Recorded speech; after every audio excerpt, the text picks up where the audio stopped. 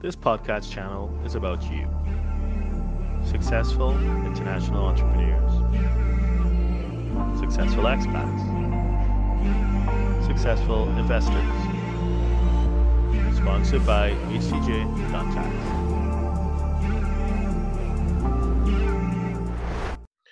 Okay, so thank you for joining us, HCJ.tax. For those who are new, we do this every week. So if you have a look on our website, hcj.tax/events, you can see what the topic is each week. So the topic is slightly different each week. And we're open to suggestions. If there's an area that you want us to dive into and we haven't been doing it, just send us a message. That's okay. We'll definitely be guided by what you guys want to explore. For those who are repeats, good to see you again. So, right, okay, great. So we're good. Just for the sake of clarity, so we're going to talk about topics related to tax. We're going to talk about nomad tax, digital nomads, location independent entrepreneurs, remote workers, whatever the term is, more or less the same thing. But please be advised that we're not giving advice. What we're doing is we're having a general conversation about general principles. The idea is that you're going to walk away equipped with the concepts needed to engage with your preferred tax team. Again, this is not advice. You can look at it as entertainment. You can look at it as education, but it certainly is not advice. We legally, because we're licensed, we can't give advice, right? Without knowing the full facts, which can never be gleaned in a couple of minutes over Zoom or over social media, right? This is being recorded for those of you who are joining on Zoom. If you do not want your image to be captured, it's simple, keep your camera switched off. We invited you to submit questions in advance. Thank you to those that did, to those that did not. Feel free to type in the box below. You can type below whether in Zoom or on YouTube or whatever. And we'll get to them in the order in which we received them. For those who are asking, yes, everything is being recorded and it'll be available on YouTube, SoundCloud, iTunes, Amazon, Google Play, basically wherever you get your preferred podcast. So without further ado, let's just jump in. So first question to Joe is asking, has there been any updates on the US moving to an RBT system? I'm assuming, Joe, you mean residence-based taxation. There have been, and there will continue to be challenges, whether it's politicians posturing or legal, legal positions being adopted or legal action being taken and whatever. But the long and short is, I doubt that will ever happen. I know there are people who are strongly advocating the opposite. Maybe they have political motives. We're not into politics. We just call it like we see it. If it is, you actually take a step back and look at what's going on the macro level, not just in the US, but globally. The tax landscape is obviously evolving, right? And more countries are actually moving towards global reach. Transparency is now the norm. The days of being able to hide are long gone for those who take this seriously. And a lot of countries, especially the wealthier countries, are looking for tax as a means of plugging holes in their balance sheets, which have been caused by a lot of factors, including the health crisis that we've been going through over the past couple of years. So there's a need for revenue collection. There's a movement to seeing data as super important. When you look at the U.S. tax code in particular, with international taxes, it's less about revenue collection and it's more about data collection. We know this because when we look at the penalties that are applied, weirdly enough, the harshest penalties are for non-disclosure of international positions, transactions, investments, as opposed to not just paying your taxes. So if you don't disclose some sort of bank account you may have overseas, it may be up to 50% of the unreported balance per year. plus interest, plus penalties, plus possible jail time. So it's civil and criminal. So I don't think that that's going to unwind. I don't think the US is going to unwind their position. And more importantly, when you look at other countries, they may be following suit. A lot of typically the US and another country called Eritrea are the only two countries in the world which have citizenship-based taxation, but increasingly a number of wealthy countries are saying, and not even wealthy countries like the Europeans or that, but other emerging markets are also saying there are circumstances where even though you've left your country of citizenship, there may be fallback rules that would apply, and you still maintain their reach. You're still within the reach of that tax net, even though you no longer reside there. So situations where you could have severed tax residency before are no longer being allowed. And this is a trend that we've been seeing for decades now. And therefore, I don't think the world is suddenly going to reverse track, and I don't think the US is going to either. There's no political mileage in it. There's too much to be gained by continuing in the present trajectory. Sorry to be the conveyor of bad news, Joe. Moving on. Okay, this is an interesting question. Which is the best passport? So for those who are internationally mobile, you have the opportunity to pick up residence in many countries, in an increasing number of nations. Jurisdictions want to attract remote workers, location independent entrepreneurs, want to attract nomads, and they incentivize you to do so with various visas, incentives around long-term residency, as well as potentially citizenship. So there's that. And then, of course, there is the investment migration programs where you can, if you have the funds and it's a good fit for you for what you're looking for, it's also an option in many jurisdictions. So which is the best one? Obviously, that depends. I'm not selling residency. I'm not selling citizenship. We help people make that decision, especially from a tax perspective. We help people with pre-immigration planning and pre-expatriation planning. So if you're leaving certain jurisdictions, we can help you. But we swim in our lane, which is tax, right? So we have no dog in this fight.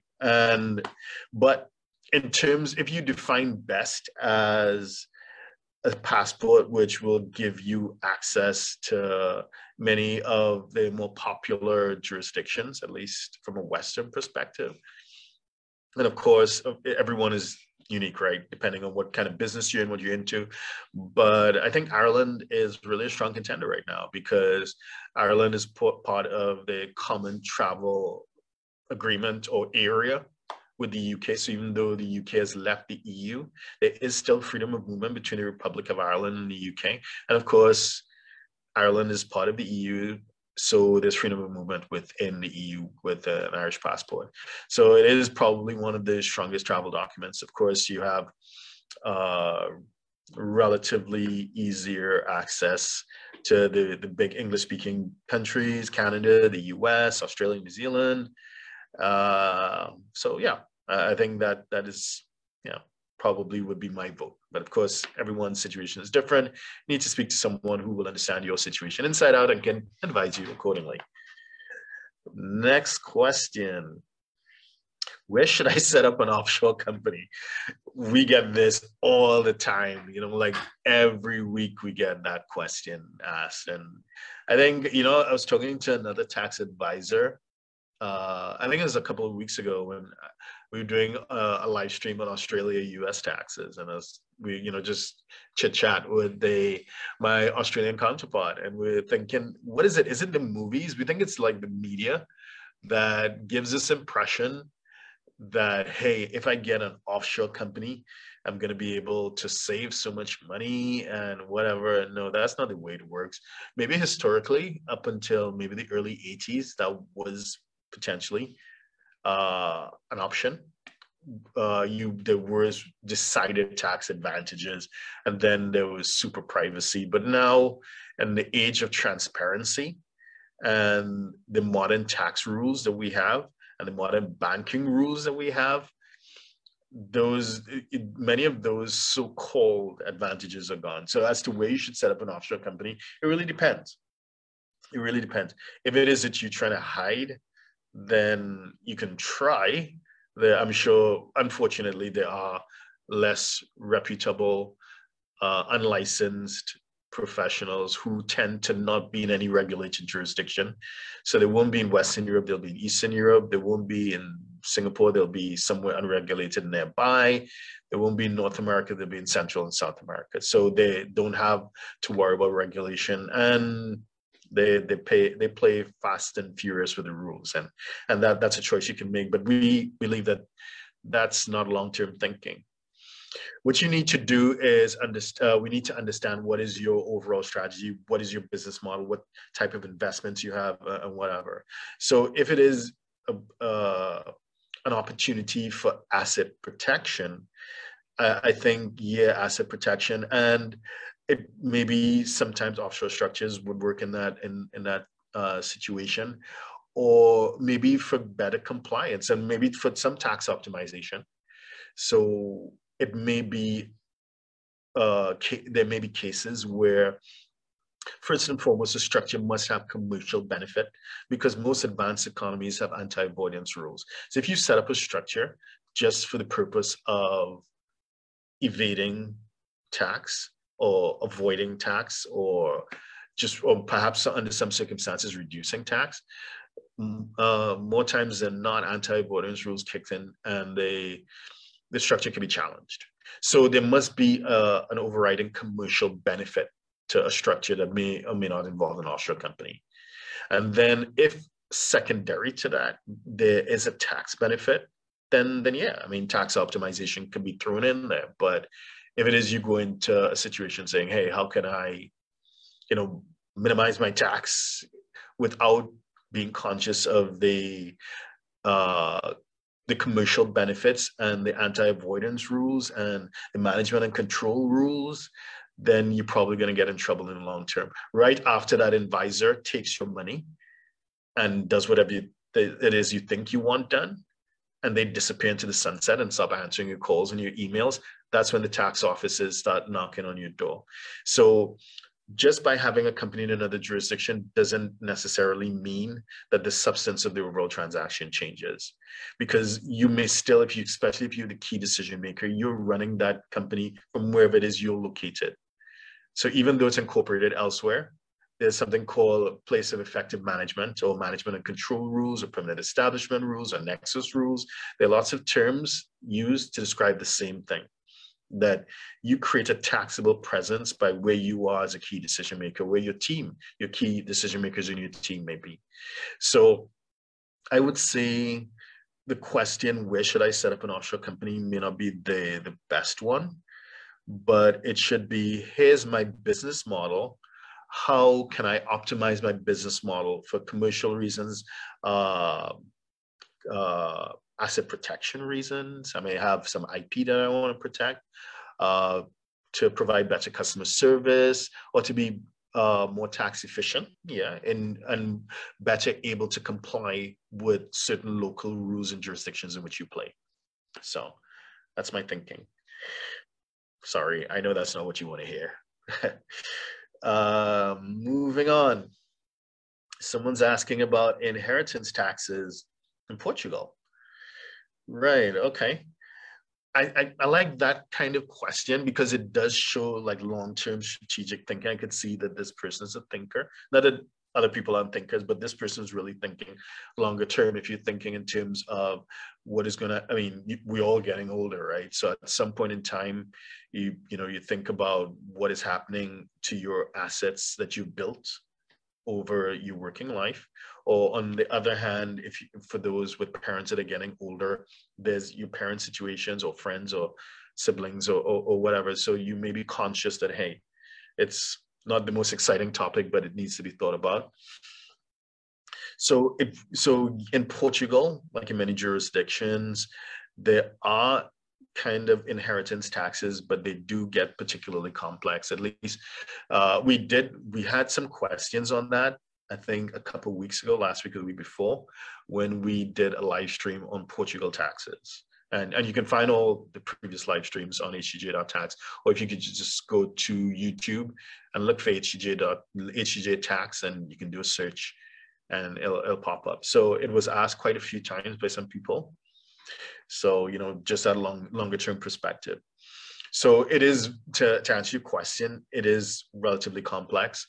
Yes, it does exist, but it depends. It depends on, you know, what the assets are, whether it's Portugal status or worldwide, where you based, obviously, and who's it going to, because there are different rules for if it's going to like a friend as opposed to direct dissidents like kids or your spouse, your surviving spouse. So there are different rules that would apply. So it is something worth sitting with an estate planning team who is experienced and qualified in the jurisdictions in which you do have exposure. For the most part, those jurisdictions that have estate planning or estate taxes, they are just that. So even though nominally they may be termed an inheritance tax, it's actually not a tax on the person who's the beneficiary, who's receiving it, but it's on the estate of the person who's passed away. I think one of the notable exceptions, at least in the developed world, would be Ireland, where there is a genuine, I believe, inheritance tax. And again, we do live streams on Irish tax as well. With Damien. So again, you can have a look at HEJ.tax for that. But so Ireland aside, so I'm thinking about the UK, I'm thinking about Europe, obviously North America. You're looking at taxes on the estate. So whoever the executor, the administrator of your estate, or the estate in question, that would be part of their responsibilities for filing tax returns and making sure that everything is settled before it goes on to whoever the beneficiaries are. In addition to which, you know, for those who are thinking strategically, which as I say is a good thing. In the last couple of years, there's been an OECD report on wealth and inequality. And yeah, so basically there seems to be consensus among the OECD nations. So these are basically a grouping of the wealthy countries.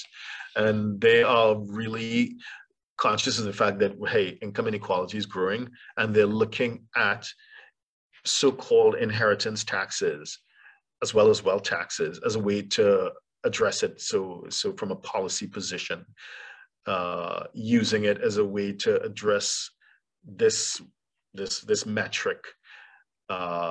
Yeah, I mean, we have judgments as to whether that's a good thing or bad thing, whether it's double tax or triple tax or whatever the case may be. But hey, it is what it is. It is a reality and something that you need to factor into your file planning. So I think it's Warren Buffett who says something to the effect that you should leave your kids with enough so that they can do anything, but never leave them enough so that they can do nothing. So I think that is really informing some of the thinking there. So again, something to think about in your file planning as you choose the right team to help you work through that. Next question. Seizing passports. Yeah, so someone's asking I guess you're asking, yeah, from you American, and the idea that it's true. It's not a rumor. If it is that you have you owe taxes, there is now a connect between the Treasury Department, which a part of which is the IRS, the Internal Revenue Service, as well as the State Department, which is responsible for passports. So there are circumstances if you have a tax liability above a certain amount and you're not in touch with the IRS and you're not trying to deal with it, you're trying to, you know, they can't reach you or you don't want to be contacted, you're non-responsive, then they can issue some sort of directive or order so that you have problems with your passport. So we have had clients with that situation. So essentially, historically, you're correct. The Internal Revenue Service, which is part of the Treasury Department, didn't necessarily communicate with the State Department. So Treasury and State didn't really talk to each other, but now they do. Rules have been instituted. More importantly, policies and procedures are in play, which means it's happening more often than ever before. So we have had clients who, for whatever reason, they, you know, when you're traveling, especially, if it's super important to be on top of your mail. It's really, really important to be on top of your mail. Whatever mailing address you provided the Internal Revenue Service with in your last filed return, make sure that there's someone there who's paying attention And we've had situations where people are traveling or they're working remotely and they left their brother, sister, parents, whoever it is, pay attention to the mail, and they don't. Something comes, they think it's junk mail, they don't open it, they don't check.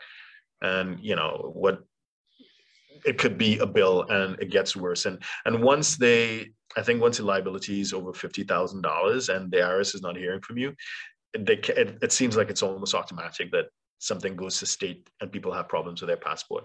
So we've not seen any situation where your passport is just canceled. But what happens is when you go into the embassy in whatever country you're in, and especially you'd routinely go in to get your passport renewed, or maybe it's been lost or damaged, or whatever that case may be. And you go in and you're able to verify your identity, and the embassy's telling you, sorry, we can't help you because there's an issue with your taxes. So it is very, very real. It's not a rumor. It has happened, and it is happening, and it will increasingly get worse. So please stay on top of your mail. If it is that you are no longer at whatever address you were in the US, and I'm speaking to US exposed persons, make sure that there's a form that you can fill out to update the IRS, let them know that you changed address. There's also a new facility with the IRS website where you can log in. And there's obviously a lot of identity verification. But you can log in and you can see all the correspondence. You can see your prior tax returns. You can see what's been processed, what's in the queue, whatever. So get onto the IRS website, irs.gov, and register your account. Just, I think it's definitely worth it to stay on top of things, especially with the whole health situation, which I can't use the name, otherwise we get censored. So we know there's a health situation going on. And as a result, IRS processing has just got worse. So we have had clients abroad in the Philippines, in Australia, in Singapore, in parts of Western Europe, where they're missing IRS notices.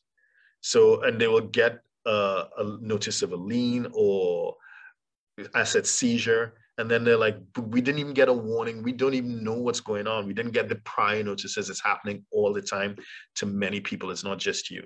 So the point is, get onto irs.gov, register, and stay on top of all those IRS notices that may or may not be going to you. Hope that helps. Moving down. Okay, someone has a long question.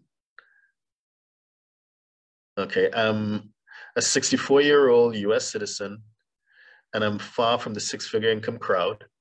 Since 2005, I've lived and worked overseas, so I've not been paying into US Social Security during those years. I'm eligible for Social Security income, but I don't plan to access it before 67. In addition to the above, last year, I became an independent contractor for a US-based company and started paying Social Security and self-employment taxes. Okay. I'm planning to move to Portugal. Yeah, I know, really popular right now. I'm planning to move to Portugal in the D7, based solely on my savings, Social Security, and brokerage investments, not my digital work, my remote work, because I've been told my work as an international language assessor no longer qualifies me for the NHR. Thus, blah, blah, blah. If I declare my digital artwork, my digital work in Portugal, I'm looking at Portugal taxes around 28%, and I don't think that includes the Social Security as well, right? Portugal and the US have a Social Security tax treaty, which is actually called a totalization agreement. It stipulates that I should only pay Social Security tax in one jurisdiction, so the jurisdiction in which you are. Okay, so my question is, so we got to the question. Is there a workaround? Can I hide my US digital income for remote working by depositing into a separate US account where I would continue to pay US taxes on my independent contract work? Or would this be a big risk with high consequences when filing taxes in Portugal? Bottom line, if I'm paying almost 50% tax in Portugal, well, 28% plus the social charges, it might not be worth doing the work at all. I hope not. I love my work. Many thanks for your insights. Okay. Portugal, like most European countries, taxes you on your worldwide income. Like many European countries, there are carve-outs. So in Spain, there's a Beckham law. In Ireland and the UK, there's res non dom. Italy has it. Switzerland has a flat tax. Portugal's version of a carve-out is the non-habitual residence program, which allows certain categories of income to either be taxed lower than normal or not taxable at all. Unfortunately, it's a great scheme. I mean, it's good, but it doesn't really favor business owners or people who are still working. So that is something to consider. And you're right. Even if you were to qualify under the NHR as a high value added professional, and you get the flat tax at 20%, then you're right. You have to add Social Security onto that. So you're looking at over 40%. And if you don't get the benefit of being a high value added professional, then you could be looking at closer to 50%. So you're absolutely correct. It may not be worth it. We cannot, and I don't think any serious qualified professional would advocate hiding the income. It needs to be declared. If it is that work is being performed within Portugal, it needs to be declared to Portugal. It will be taxable to Portugal. Just like with the US, you have to file something called an FBAR, a Foreign Bank Account Report, or FinCEN Form 114. Portugal has the equivalent as well. So with Portugal, when you become tax resident in Portugal, you need to declare all your foreign accounts.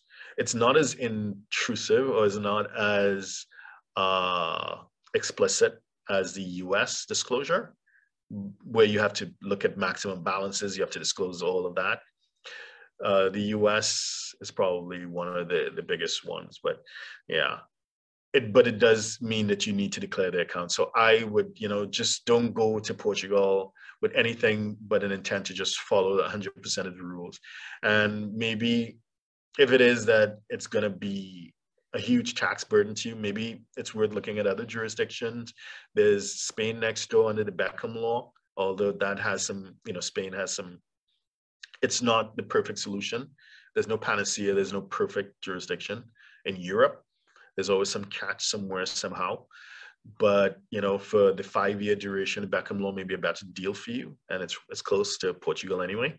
But definitely go in there thinking, full disclosure, there is no workaround. It needs to be declared once you're spending your time in Portugal. Sorry about that. But yeah, hope that helps. Next question. I'm a US citizen who recently decided to pick up my work and move to somewhere with a better climate. Good for you.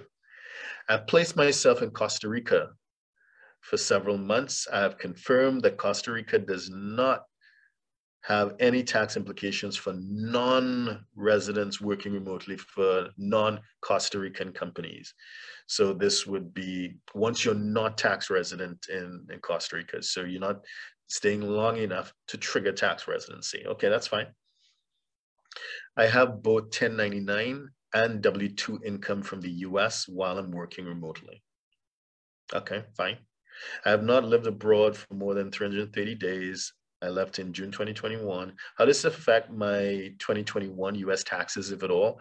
How would it affect my 2022 taxes if I choose to stay abroad for the rest of the year?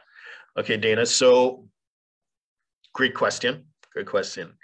So from a US perspective, assuming that you have not, so you've been outside for less than 6 months. You can, I know when you mentioned the 330 days, you're thinking of the Section 911 foreign earned income exclusion, which perhaps is one of the best benefits for US exposed persons who are abroad. So the amount moves with inflation. I think right now for 2021 is 112,000. So like the first $112,000 of income is completely protected. You declared on your tax return, but using a Form 2555, it is more or less sheltered from US tax. Now that applies to the W-2 income. So generally speaking, once you qualify for that, if you had W-2 withholding, it could be refunded to you. But it does not work with 1099 income. So with 1099, you'll be enjoy the Section 911 exclusion on the income tax. But remember, as an independent contractor, 1099 contractor, you also subject to self-employment taxes of 15.3%. That will still apply. Now, the thing is, in order to qualify for the foreign income exclusion, you do so in one of two ways. I have a really long article on this on our website, HGG.tax. We have like 2,000 articles on international tax and probably like 1,000 videos. But you can qualify in terms of the bona fide residence test, which is subjective and qualitative, and the physical presence test, which is objective and quantitative. So basically, just being very, very brief, the bona fide residence test, in order to qualify for that, you need to be a bona fide resident of another jurisdiction. You need to have a home there, a place of abode. You need to be paying taxes there. It'd be great if you have family there. So, you pay, your visa allows you to be there for a while. So you are definitely a bona fide resident of a jurisdiction outside of the US. So you qualify that way. Other ways on the physical presence test, which is 330 days, right? So you need to stay out of the US. You can get a partial, potentially, I mean, I'm not giving advice, but this is something to take to your tax team. You can get a partial benefit based on the foreign income exclusion, because the physical presence test is 330 days, but it doesn't have to be in the same calendar year. So you can do a Form 4868 and apply for an extension. And that may give you time to count 330 days, you get an extension to October, right? And based on that, you can get a partial. So there's potential for tax optimization there. So speak to your preferred tax team around a partial exclusion based on filing an extension. But of course, regardless of what you do, remember, an extension is an extension of time to file, not time to pay. Taxes are still due on April 15th, April 18th, so mid-April, regardless, right? So hope that helps, Dana. Next question. Okay, I'm gonna jump into another platform and pull some more questions out there. So sorry, when my Wi-Fi crashed, I lost some of the questions that were asked. So those who are in Zoom, if you ask a question before Kelly, please put it back, because it's no longer in my feed. Anyway, so the IRS sent a letter to my address overseas. It took over 4 months to get to you. You're lucky. We know people that took way longer. It's nuts right now, right? I'm in Asia. It was stamped through Estonia. Yes, you're not alone. It's just a way it's working. It's being printed and mailed from other parts of the world. Okay. So I filled out and sent the form in December. Okay, it still hasn't changed. Okay. All right. So you have an issue with the IRS. You've reached out to them. If it is that you type something, okay, right. So best bet is to give them a call, right? Because right now we're applying by mail. Like we're in tax season already. In January, last month, they had something like 6 or 7 million pieces of unopened mail. So this includes, we have clients whose 2020 returns have yet to be processed because they paper filed. So sending something in the mail right now, that is not going to be processed in a hurry. And if whatever the notice that you got is time sensitive, you need to get on that phone. I know it's hard because the stats show that the IRS answers less than 10% of its calls. So yeah, it's going to be a long wait. You're looking at 2, maybe 3 hours on the phone, but you need to speak to somebody. If this thing is time sensitive, you need to get through to them, and writing a letter may not be enough because things are sometimes automated. So some of these notices just get done automatically, and whatever the escalation will be automated as well. So they don't hear from you in X number of days, whatever it is, the time that they've given, they move up to the next stage where there'd be a notice of intention to freeze your bank accounts, and it gets really, really messy, and interest and penalties are being calculated as well. So I'm sorry, there's no way. You need to get on the phone. and really get this thing sorted out. Remember that you can also get full visibility of whatever the correspondence trail has been by going to irs.gov and registering for your tax account. So you can now, it's a new feature, using ID Now. So once you're able to verify your ID, I did it, you do a video call with somebody, you hold up your ID, your driver's license or whatever, they verify you and they give you access to all your records. So you don't even need to wait on the mail. It's kind of like email, right? Because you can see what the latest notice is. So get on that, do not let it slide, especially if you're outside of the US and maybe it's a big bill, your passport can be affected. So please, I would get on that as soon as possible. Moving down. Okay, so someone's asking, I intend to spend 1 year in the UK next year. If I work remotely for a company in LATAM or the US, Latin America, the US, should I have to pay any taxes in the UK or my home country? If so, why should I? That income is not from a US source. I'll be kind of a tourist to them. Okay. So I know that sometimes the tax rules seem counterintuitive and it's not how we would logically see things, but it is what it is, right? So in this case, the UK HMRC, which is like the IRS in the UK, so Her Majesty Revenue and Customs, they have something called a statutory residence test, right? So based on the number of days that you are in the UK, and it's a test. You can go to hmrc.gov.uk and you can do the test. You just answer a bunch of questions and they will spit out an answer. So based on that, if it says that you are a tax resident, you are taxable on your worldwide income. I repeat, you're taxable on your worldwide income. Now, remember earlier we were speaking about Portugal with the NHR as a carve out on that. So a way of, being a little bit more tax efficient. The UK does have something like it, where you're resident non-dom or you're resident non-domicile. So you can be taxed on a remittance basis.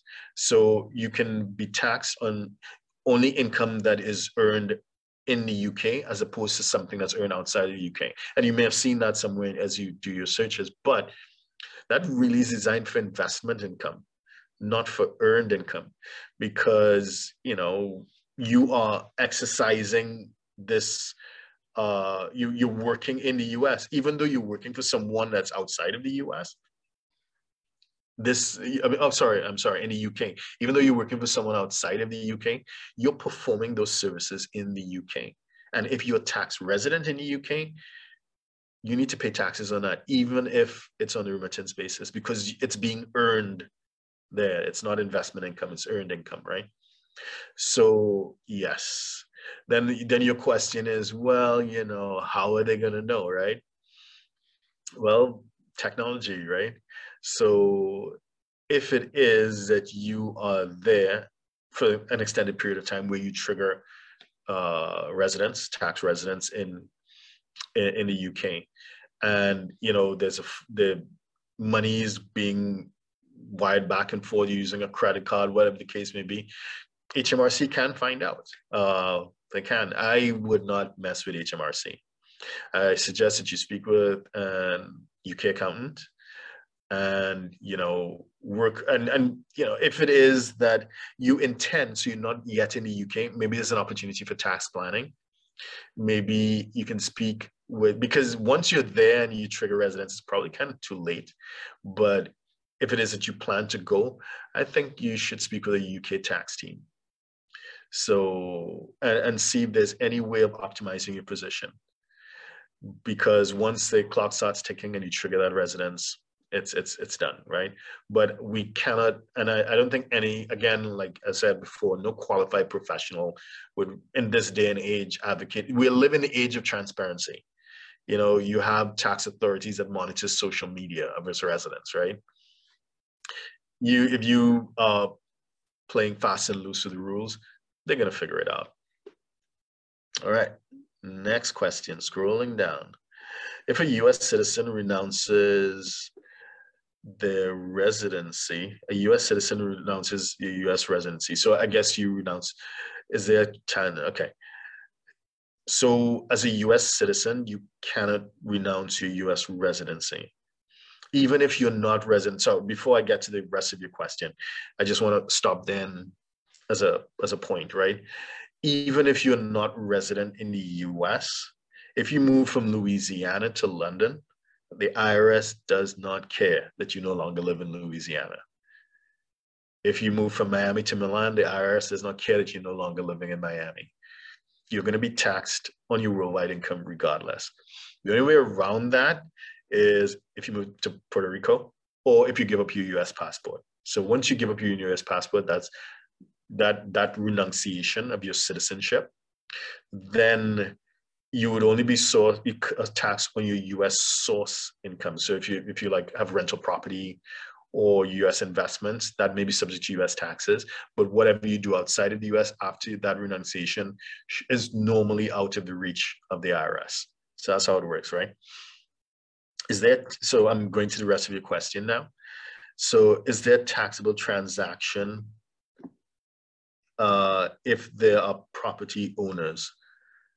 Is there taxable? So, okay, I'm not too sure what you mean, but here's how I see it. So in the process of renouncing, there is something called an exit tax. The exit tax will be triggered if you're what we call a covered expat. So when you become a covered expat, in three ways, the two most popular ways would be if your liability, your average tax liability over the past 5 years is over a certain threshold. So let's say it's more than 172,000 per year on average, or if your net assets are in excess of 2 million. So then you may be a covered expat and you would be subject to an exit tax. If you want, we can go into how that's calculated, but you will be subject to an exit tax.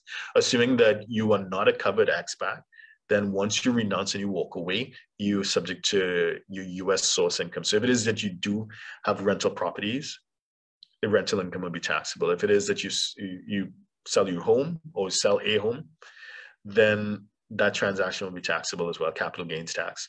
So in terms of US real estate, basically you will still be subject to tax on whatever income or that arises from US real estate.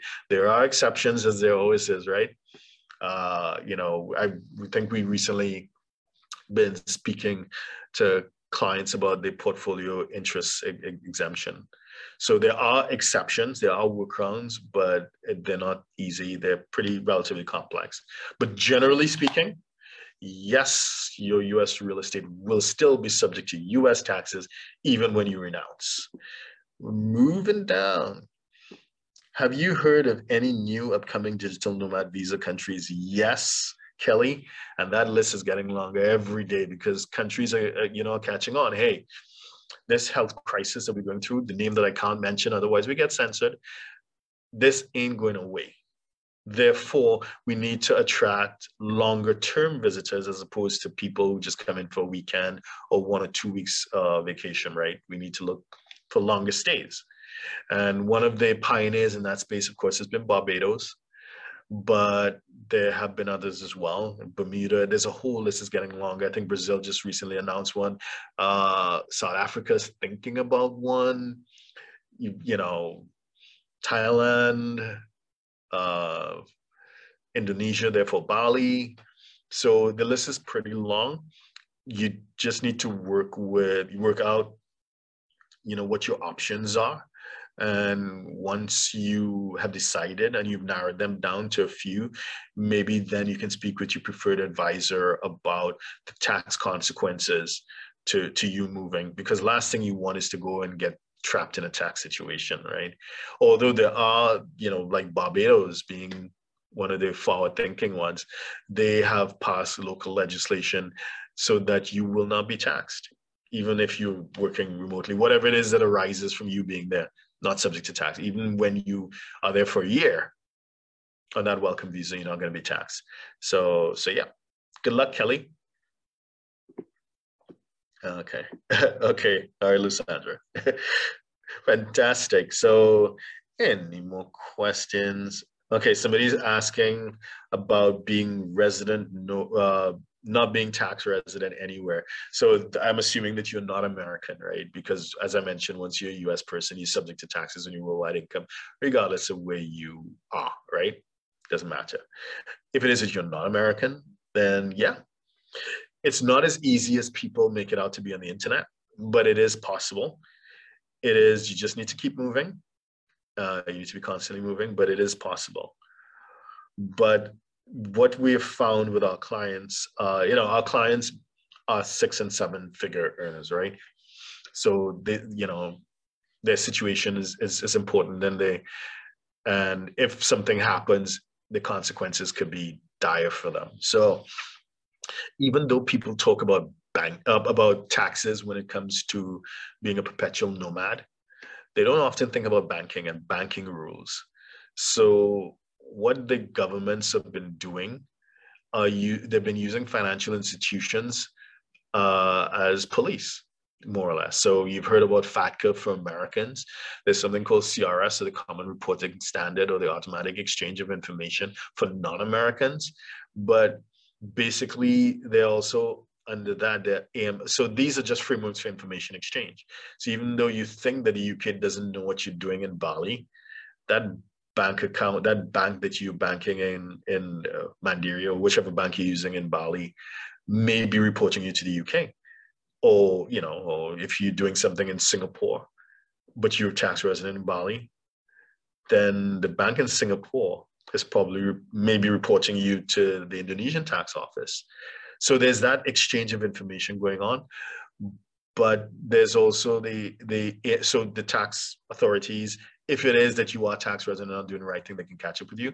But the banking rules, the AML rules, and client KYC rules, so anti-money laundering and know your customer rules. So they always need to know how you're earning money. So if it is that you are independently wealthy and all you're doing is living off interest, well, that's fine. But if it is your money being earned in some way, shape, or form, the bank would need to verify that it's legit. And, banks feel very uncomfortable when you can't give them a fixed place of abode. They get very, very nervous. And their knee-jerk reaction is just to close their account and get rid of you.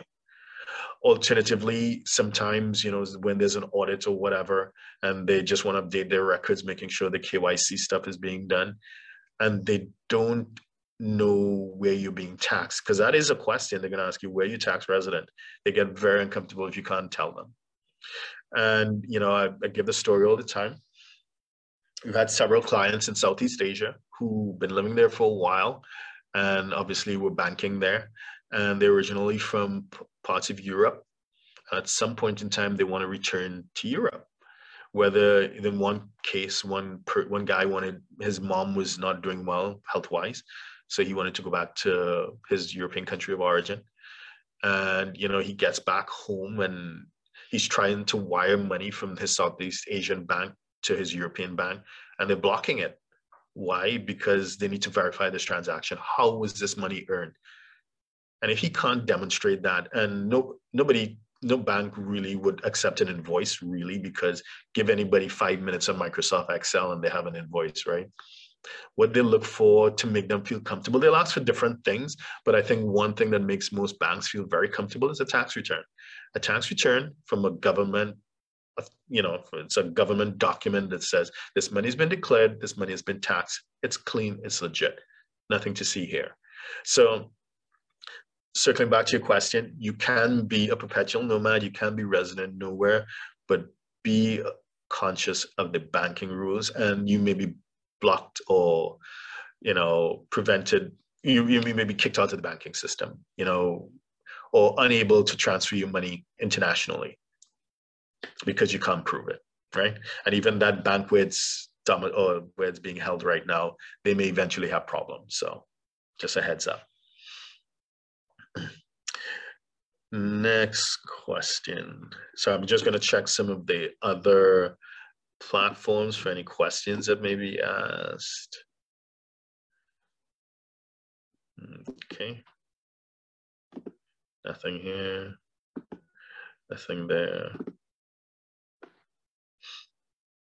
Okay. So one more, okay.